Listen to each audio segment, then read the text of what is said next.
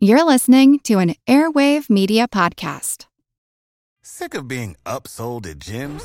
My guy, you're currently a base member? For $90 more, I can upgrade you to our Shred membership. For $130 more, you'll be a Swole member. And for just $300 more, you'll reach Sweat Platinum. At Planet Fitness, you'll get energy without the upsell. Never pushy, always free fitness training and equipment for every workout. It's fitness that fits your budget.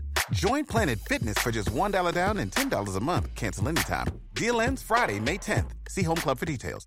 Here's a program from our archive. What's 16 feet long, weighs up to 2 tons, and sounds like this?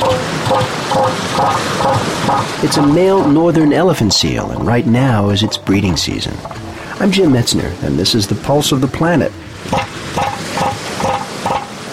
This time of year, on Año Nuevo Island and other islands off the coast of California and Mexico, is when northern elephant seals come ashore to give birth to their pups and to breed. Bernie LeBoeuf is a biology professor at the University of California in Santa Cruz who's been studying elephant seals for over 30 years.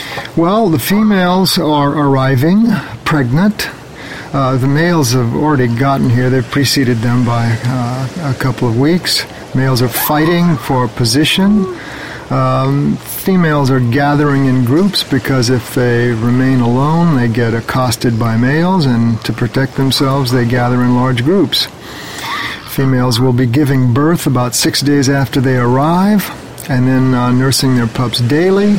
At the end of the nursing period, about 28 days later, they come into estrus and mate with the males. The males are competing to mate with as many females as possible.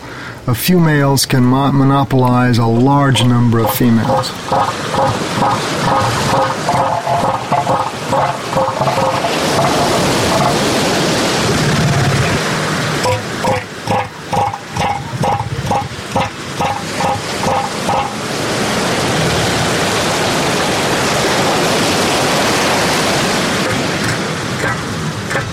More on elephant seals in future programs.